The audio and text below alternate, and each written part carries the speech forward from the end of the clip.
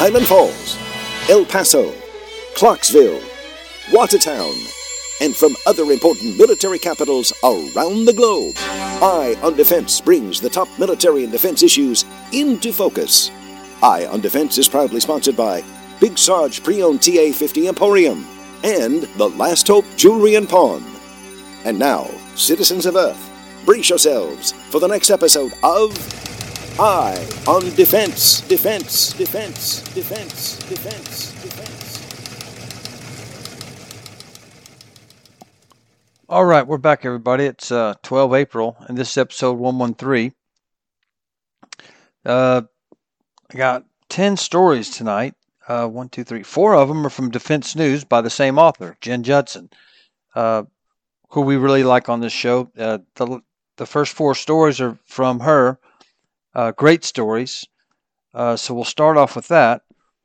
Kind of on not personal, but it was warm today, so I pulled out my bike for the first time this year. So here it is, April 12, and for the first time I pulled out. I don't ride in the winter because I don't want to be too cold. So I pulled it out today and rode it around. So I don't know, if you got a bike, get out there and pull your road bike out and go for a ride. It's always good exercise.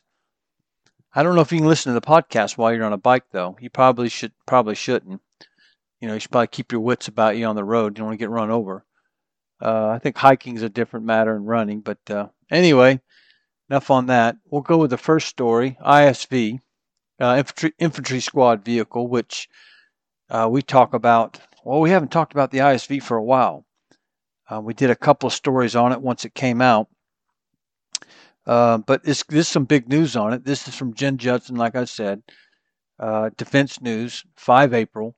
GM Defense Squad Vehicle cleared by Army for full rate production. So this is kind of a big deal. It's not kind of a big deal. It is a big deal. So the U.S. Army approved a full rate production for GM Defense manufactured Infantry Squad Vehicle, also known as ISV, according to 5 April service and company announcements. So the Army has a statement. This green light represents a major Army acquisition programmatic milestone in motorizing Infantry Brigade combat teams, Security Force Assistance Brigades, as well as Army Ranger units, the Army said in a statement. That term motorized. When's the last time you've seen that term motorized? Anybody remember the 9th Infantry Division up at Fort Lewis, the motorized division? Anyway, moving on. The Army plans to buy a total of 2,593 ISVs over the course of the program. GM Defense has already delivered more than 300 vehicles to the Army, fielding many to the service's 82nd Airborne and 101st Airborne Divisions, the company said. In June of 20, GM Defense won the contract to build the ISV. It's designed for easy transport to operational environments following developmental testing of 3 vendor submissions. The company received $214.3 million to produce 649 vehicles by the end of FY24.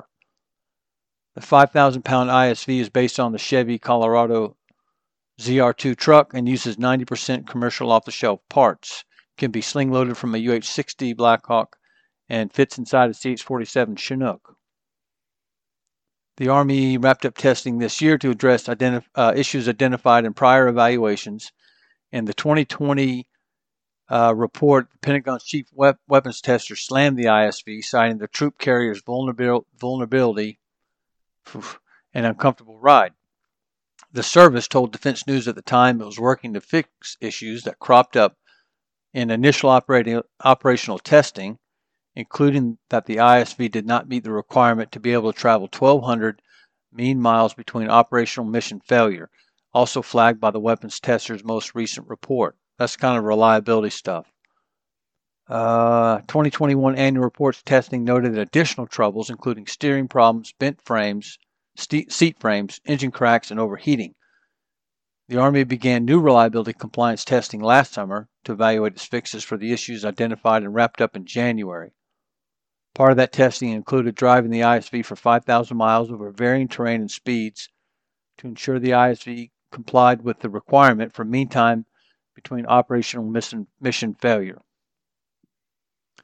Despite identified issues, the ISV's key requirements were met, which is to provide small tactical units a faster, more efficient entry into operational areas. And this is from a guy named Steve Herrick, the Army's product lead for ground mobility vehicles with PEO, combat support, and combat service support. Since the initial contract, GM Defense has also demonstrated missions for the ISV beyond the initial 9-passenger troop carrier to include fire support, command and control, electronic warfare, counter, unmanned aircraft systems, reconnaissance and logistics, and casualty evacuation. And of course, they're working on electrified ISV. So the ISV holds 9 people, which is, of course, the size of an infantry squad in the Army. And every once in a while, you see them in the news. But they're going to the light brigades, and the 82nd's already got them. So they made full rate production, so that's a big deal. The Army plans to buy 2,593 of them. All right, moving on. Let's see. This next one. So if you remember, the ISV is part of a next generation combat vehicle, which is an Army priority. So the Army is delivering on that. And the next story from Jen Judson is going to talk about another priority, which is the IBCS. Let me pull it up real quick. Stand by. Okay, I found it. So this is from 12 April, which is today. Again, from Jen Judson, Defense News, U.S. Army greenlights key battle command system for full rate production. The U.S. Army has approved the Integrated Battle Command System, IBCS, remember that, for full rate production.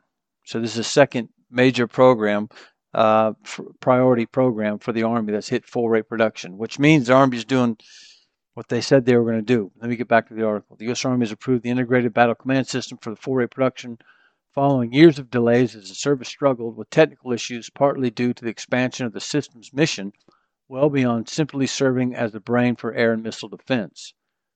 Here's a quote here from Brigadier General Frank Lozano, PEO, which means Program Executive Officer, for Missiles and Space. He said this on 11 April. The Army is proving it can and will succeed in its modernization plans as we continue to build momentum for the future. The sensor and effector integration of this program brings air and missile defense. Let me read that again. The sensor and effector integration this program brings to air and missile defense will ensure that our warfighters are best equipped to provide air defense against enemy threats. The first part of that sentence is kind of important. Sensor and effector. You might hear that in the future. As they tie sensors to shooters, we've talked about this a bunch of times. Project Convergence, JADC2, Joint All-Domain Command and Control. Kill chain, these are all buzzwords, but sensor and effector is basically something senses, a ground sensor, a human sensor, a satellite, something from their time, a UAV, anything, and then it's affected by something else. It could be jammed, it could be shot with a laser, it could be shot with a kinetic weapon, it could be crashed into, so sensor and effector. You might start hearing that in the future. Anyway, moving on. Back to the article. Northrop Grumman developed IBCS, which means Integrated Battle Command System, just a reminder, was originally created to serve as a command and control center for the Army's future air missile defense system. It was to tie together a new 360-degree radar and potentially new launchers replacing the Patriot weapon. But the Army expanded the IBCS, deciding the system would also connect other sensors and shooters on the battlefield, like the still in development indirect fire protection capability, which is another priority. The IFPC is designed to defend against rockets, artillery, mortars, and cruise missiles and drones. It is often described by service officials as the Army's answer to Joint All-Domain Command and Control, and which is a Pentagon-led effort to connect sensors and shooters across the entire military as one fighting force. So that's kind of important. Northrop received $1.4 billion for low-rate initial production on its future battle command system in December of 21. They spent over $2.7 billion in developmental funding. So December 21, we're at March of 23. The IBCS also demonstrated expanded capabilities at events like Project Convergence in fall of 21 at Yuma Proving Ground, Arizona. The full rate production decision comes as the United States ships the first 2 batteries worth of IBCS to Poland for the country's Patriot systems it bought in 2018. Poland is set to become the first operational user of the IBCS this summer. We've talked about it a million times on this show. Poland is not messing around. Moving on.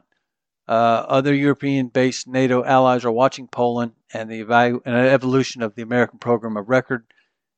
And for its part, Northrop submitted IBCS in an Australian competition for joint battle management system, while Japan and the United Kingdom are each seeking international options for an air defense battle command capability.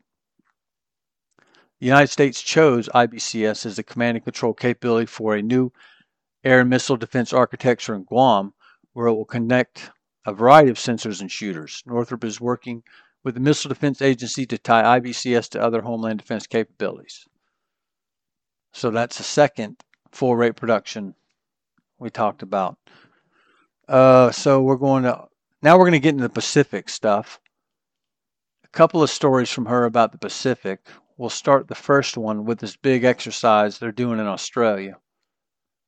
This is from 7 April. Army readies for record-setting logistics exercise in the Pacific. U.S. Army is preparing to put its logistics tail to the test in the Indo-Pacific, considering the most challenging operational theater in the world by service officials. This summer, the service will hold a large-scale exercise in Australia dubbed Talisman Sabre. As part of the 2-week training event that starts in late July, the Army will deliver massive amounts of equipment across challenging terrain and large distances. And this is a quote from Brigadier General Jared Helwig, the Army's 8th Theater Sustainment Commander. And get ready to hear that name because it's quoted kind of throughout this article and even the next one. Logistics and sustainment are essential to carving out a key role for the Army in the Pacific as the United States seeks to deter China and prepares to protect allies and partners. Top military officials have said the region will require the Army to adapt its approach to logistics. And of course, the Army is standing up a cross-functional team that enables deployment of troops and large amounts of equipment, even in contested environments.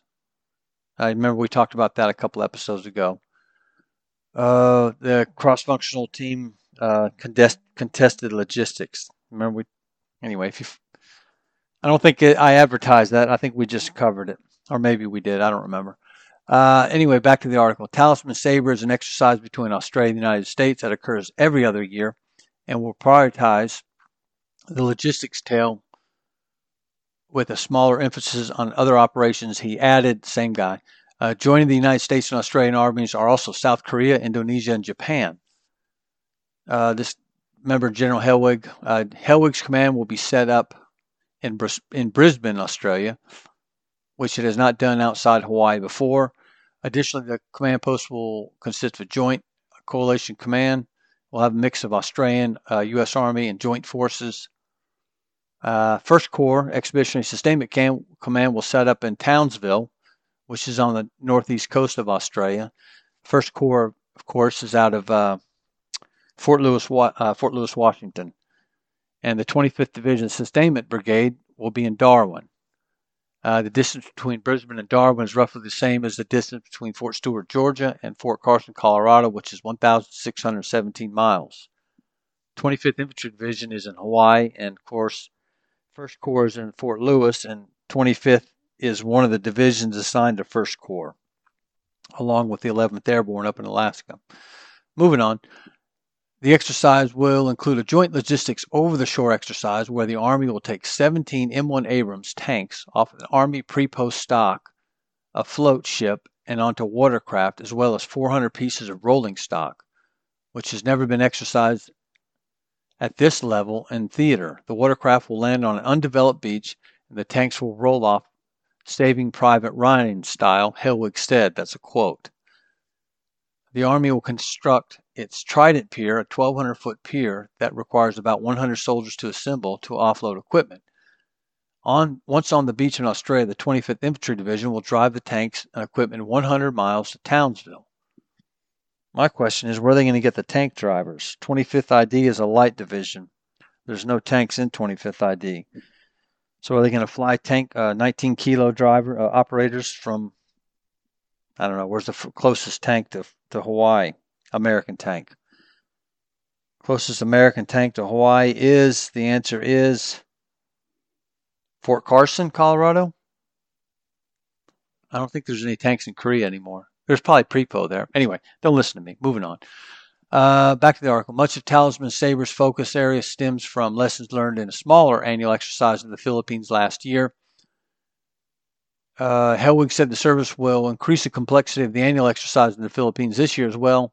While it took over 4 locations last year, it will have 9. I think that's about it. One more paragraph. While logistics will be front and center at Talisman Sabre, the Army will also exercise logistics and sustainment all year through Operation Pathways, the United States Army Pacific's command series of annual exercises focused on building relationships with allies and partners. Kind of a long article there. Okay, the last one from Jen Judson. Again, dealing with logistics and the Pacific. This is from 11 April. U.S. Army officials reveals Watercraft network as logistics focus areas. Now, who knew that the Army has Watercraft? They do. And of course, you've got a whole division out there in Hawaii. And then you want to move that division around, you're going to have Watercraft. So here's the article from 11 April. The U.S. Army will focus on developing Watercraft, power generation capabilities, and more effective command and control network as part of a newly formed modernization team meant to ease the movement of equipment, weapons, and people in challenging environments, according to the service's undersecretary. Of course, that's Gabe Camarillo. While he wouldn't go into detail on who would lead the new cross-functional team, he said that it will prioritize modernization in key areas you need to operate in the Pacific. Now, this is the cross-functional team contested logistics that I kind of referred to in the last article.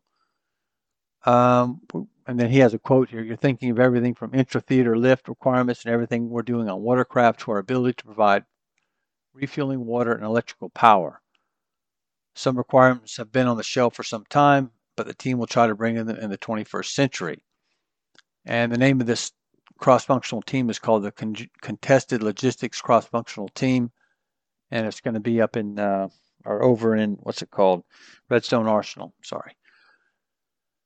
Let's see. Here's another quote from General Helwig. The focus areas for contested logistics align with what the head of the Pacific Base 8th Theater Sustainment Command, our friend Brigadier General Jared Helwig. In particular, the commander said he wants better common operating picture from factory to foxhole across the logistics tail. The General Helwig also said the Army needs a new Watercraft. The service recently experimented with that capability in Project Convergence. And his quote is, what we learned about Watercraft can do, but more importantly, what they can't do now in terms of age of the fleet. The Army has not embarked on a new Watercraft program since the mid-1990s. So it's pivotal time for Army Watercraft. And this is a quote from the PEO, Combat Service Support, General Luke Peterson. The service hit an important milestone on 10 October 22 when it put its first prototype, the Maneuver Support Vessel Light, in the water in Portland, Oregon. The Army is also performing service life extension programs on landing craft, utility vessels used to transport equipment and troops ashore, as well as on its modular causeway systems, a bridging capability that connects a ship and a dock. And the service is also working on Maneuver Support Vessel Heavy requirement and a draft document laying out capability development plans. Like I've said over and over, all this stuff connects. You know what I mean? You've got this division out in the I Corps, First Corps, I Corps, out in the Pacific in training with the Australians. And then now the next article you read is about a new Army Watercraft. All right, so that's 4 in a row from Jen Judson and Defense News. And while we're out in the Pacific, in Australia, I might as well start talking about Japan, because Japan has got... This is also from Defense News. I think a lot of my articles are from Defense News this episode. Let's assume they're all from Defense News unless I tell you different. So this one's from Defense News.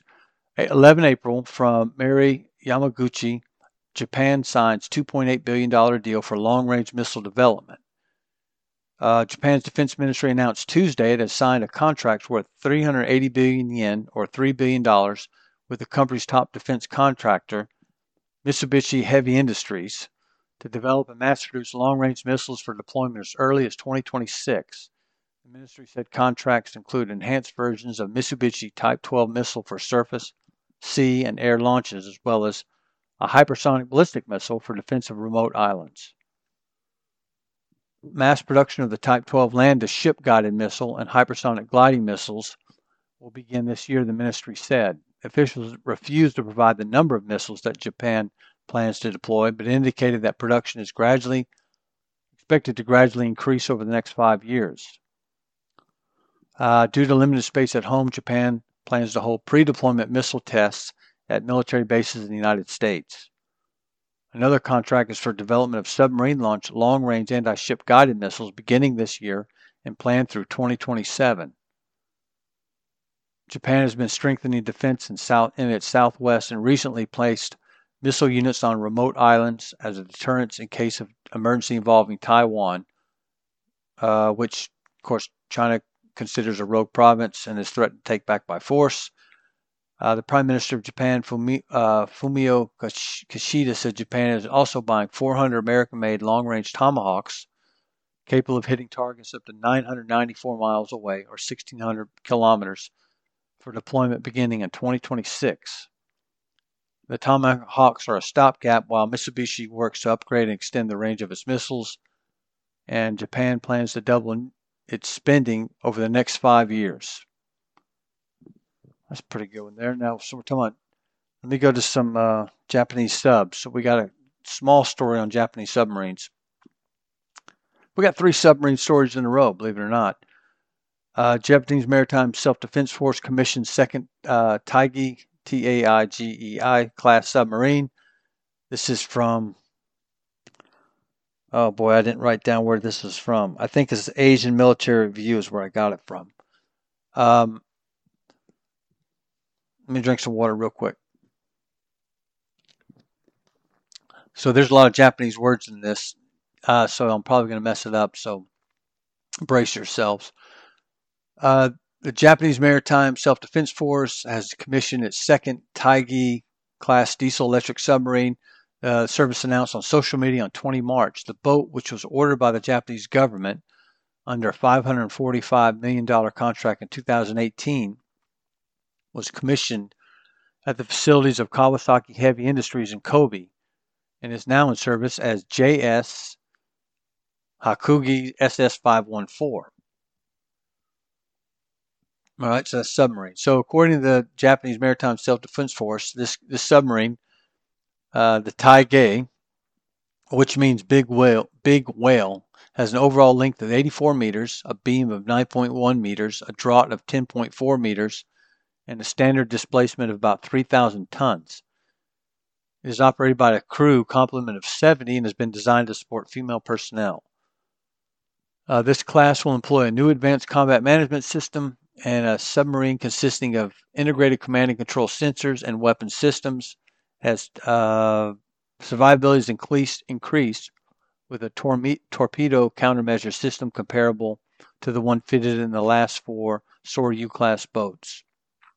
In terms of armaments, this class is equipped with 6 HU-606 533mm torpedo tubes that can launch a variety of ordnance, including the new Type 18 heavyweight torpedo. This is expected to replace the in-service Type 89 torpedo and feature enhanced performance and lethality. Construction of up to 7 boats by 2028 have been authorized under the 2018 midterm defense program, although it is believed that the production could be further extended. I got another sub story. This is the United States submarine story. I don't think we've ever done 3 submarine stories. Have we even ever done a submarine story? I don't know. Now we're doing 3. This is from, of course, USNI. This is a U.S. submarine story. This is a good one from Sam Legrone from April 8th. U.S. Navy announces USS Florida guided missile submarine deployment to the Middle East. As you're going to find out from this article, the United States really doesn't talk about their subs too much. So here's the article. USS Florida, SSGN 728, deployed to the Middle East this week after spending months in the Mediterranean Sea, the United States Navy said in a rare public announcement. The Ohio-class guided missile submarine entered the Suez Canal on Friday from the Mediterranean Sea bound for the Fifth Fleet, a U.S. Navy spokesman told USNI News on Saturday. Here's a quote, I guess from the Navy. The submarine entered Region 6, April 6th. The submarine entered the region on April 6th and began transiting the Suez Canal the following day, said Commander Tim Hawkins. The Florida is a nuclear-powered guided missile submarine home-ported in Kings Bay, Georgia. It is capable of carrying up to 154 Tomahawk land attack cruise missiles and is deployed by the U.S. Fifth Fleet to help ensure regional maritime security and stability. A photo released by the United States Navy shows the submarine on the surface and underway in the Suez Canal equipped with a dry shelter for the use of special operations underwater vehicles. In a rare public announcement,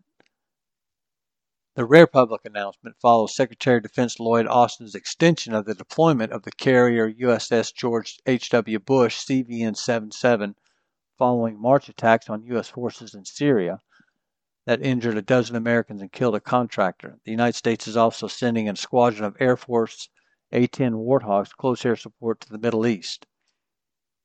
The latest moves of U.S. forces comes as Iran's sectarian Revolutionary Guard Corps is planning drone attacks against Israeli merchant ships in the Persian Gulf and the Arabian Sea in retaliation for Israeli airstrikes on targets in Syria. While most submarine operations are closely held secrets, the Pentagon has been known to highlight the presence of submarines as a deterrent measure. The quartet of Ohio-class submarines, retrofitted from their original role of carrying nuclear ballistic missiles to Tomahawks, have a unique presence mission for the Navy. The 154 land attack missiles aboard the Florida have a range in excess of 1,000 nautical miles and can be launched under the sea with little warning. USS Florida has been operating extensively in the Mediterranean as a hedge against Russian activities in the region as Moscow's invasion of Ukraine continues. The U.S. European Command published photos of Florida pulling into Naples, Italy in March and operating with the Navy SEALs in February and sailing with the U.S. cruiser USS Lady Gulf CG-55 in November. And in the Pacific, the Navy has publicized the deployment of SSGN USS Michigan, SSGN 727, showing the submarine operating near Guam in March. That's pretty much it for that. And the last submarine story is from UK. Royal Navy submarine completes historic Mediterranean mission. This is from 11 April from the UK Navy. Royal Navy submarines return home after completing a historic patrol of the Mediterranean. The conventionally armed hunter-killer submarine HMS Audacious was on operations for 2 days short of a year, a mammoth 363 days away from her base on the Clyde, making it the longest ever deployment for any Royal Navy's new Astute-class submarines. Here's a quote from the commanding officer, James Howard. My ship's company has delivered an unprecedented period of success on operations. We maintain a high capability and silent nuclear-powered conventionally armed submarine at high readiness for almost a year. In doing so, we operated at arm's length from the UK, providing support to NATO and exercising with partners in the region. In March of last year, she sailed from her home in HM Naval Base Clyde at Foslane in Scotland to the eastern reaches of the Mediterranean in response to Russian aggression in Ukraine. Audacious spent 95 days under NATO command as she supported the alliance's efforts to combat illicit activity, people smuggling, and illegal trade in the eastern Mediterranean. In all, Audacious was home away from her base port for 363 days, proving the Royal Navy's newest nuclear-powered submarines are capable of deploying for extended periods without support as per their design. There you have it, man. 3 sub-stories in a row. How many stories we got left? 2 more stories, and that's it. One's from Italy, and the next one's Romania. Let me pull it up here. Here we go. This is Italy. Defense News. Italy reveals plans for converting Gulfstream jets by Tom Kington, 10 April. The Italian Air Force planned to convert 2 Gulfstream jets to electronic attack compass call variants with an option for a third, a source with the service told Defense News. The jets are to be converted from 6 Gulfstream aircraft in Italy. I'm sorry, let me read that again. The jets are to be converted from 6 Gulfstream aircraft Italy already has on order, with the remainder to be converted into early warning variants, said the source. The decision ends uncertainty over what the Air Force plans to do with the unconverted Gulfstream jets it ordered. Last year, the Air Force Chief, General Goretti, told Defense News the service wants 6 aircraft converted into a mix of electronic attack and early warning versions without providing further details. The U.S. is currently testing the electronic attack version of the Gulfstream G550. Make sure that's the same one. Yep. This aircraft is known as EC-37B Compass Call. It contains electronics transferred from the older EC-C-130H, which has been in service for decades with the U.S. Air Force, and cannot manage the speed and altitude of the more modern Gulfstream. The aircraft system is designed to disrupt enemy command and control, communications, radars, and navigation systems. Italy is now trying to receive U.S. approval to update its Gulfstreams to the same standard. If the United States approves the deal, it will enhance the capabilities of the Italian Air Force 10-strong Gulfstreams fleet, which stemmed from a 2012 acquisition of 2 jets in the conformal airborne early warning format from Israel Aerospace Industries. The jets have spent the last year flying missions close to Ukraine to monitor the airspace near the country, which is fighting. We already know that. Let's see. Israel also cut a deal in 2020 with the United States to obtain 2 more G550s for signals intelligence and a standard dubbed airborne intelligence, surveillance, reconnaissance, and electronic warfare. A government document released last month said Italy would pay $1.33 billion for those 2 jets and the other 6 unconverted G550s. And how many more stories? 2 more stories. This is the F-35 story from Romania. If I can find it.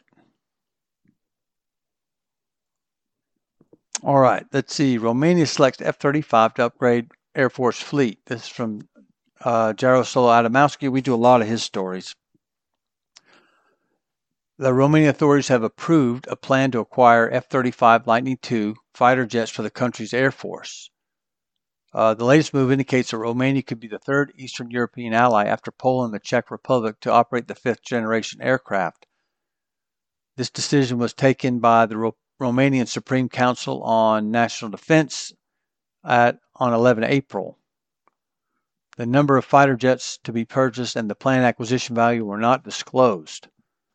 The F-35s are designed to strengthen Romania's modern fighter jet fleet. The country's air service currently operates 17 used F-16s acquired from Portugal, and last year the Romanian government signed a contract to buy 32 second-hand F-16s from Norway. Romania is joining a group of Eastern European allies who have set their sights on Lockheed Martin's 5th-generation fighter. Let's see. In June of 22, the Czech government decided to launch negotiations with the United States to buy 24 F-35s. In January of 20, Poland signed a deal worth about $4.6 billion to acquire 32 F-35s. And those deliveries are expected to begin in 2024. So that's that. So we went from Italy to Romania. And finally, this last story, this is from National Defense, which is a great magazine. I get it in print, but you can get it online too. And I chose one story from it, if I can find it. It's, here it is. It's from Michaela Easley. Israel-made high-energy laser makes debut. Sometimes we talk about direct energy stuff on here, and I thought this was a pretty good article. So this is from the April 2023 print edition from Michaela Easley. Israel-based Rafael Advanced Defense System debuted its high-energy laser weapon that will augment Israel's Iron Dome air defense system for more modern threats. Called the Iron Beam, the system is designed to neutralize a range of incoming targets, including unmanned aerial systems, rockets, artillery, and mortar rounds, using a 100 kilowatt or more directed energy weapon. Here's a quote here from Ron Ghazali. who works for Raphael. He says we can actually focus the beam to the diameter of a coin in a 10-kilometer range. This was at the Abu Dhabi trade show. The trade show was the first time that Raphael unveiled the full-scale model of the iron beam. In March of 22, Raphael conducted a series of successful live tests where a demonstrator intercepted UAVs, mortars, rockets, and anti-tank missiles in different scenarios. The iron beam could be deployed by 2025 as part of Israel's Iron Dome, Ghazali said. The iron beam is intended to work in tandem with Israel's Iron Dome air defense system, which is also made by Raphael. And this is another quote, it's another layer in our air defense strategy and deployment. Operators will be able to choose whether to neutralize threats using traditional kinetic missiles or iron beam's laser. By using a laser instead of kinetic interceptor, the iron beam has an unlimited magazine, low cost per shot, and creates a minimal collateral damage, according to Raphael. The company signed an agreement with Lockheed Martin in December to jointly develop a high-energy laser system based on iron beam for the use in the United States. Excuse me. So that's it. 10 stories. Or was that 11? 10. 4 of them from Jen Judson. All of them from Defense News except for the USNI one, the National Defense one. And that's it. I hope I don't have to pay Defense News any money for taking all their stories. Anyway, that's it. 3 submarine stories of note. So it'll probably be, I don't know, who knows when our next submarine story isn't. I mean, it was kind of explained that the United States, particularly the United States, doesn't advertise where their subs are. So it's probably no surprise that we haven't done submarine stories. That's it, man. 113 is in the books, 37 minutes. So, hey, if it's nice where you're at and the weather's getting good, get out there and do some fitness, something. Go for a walk, a run, bring the podcast with you. And anyway, be a better friend to yourself. So that's it. 113 is in the books. Thank you very much for listening, and good night.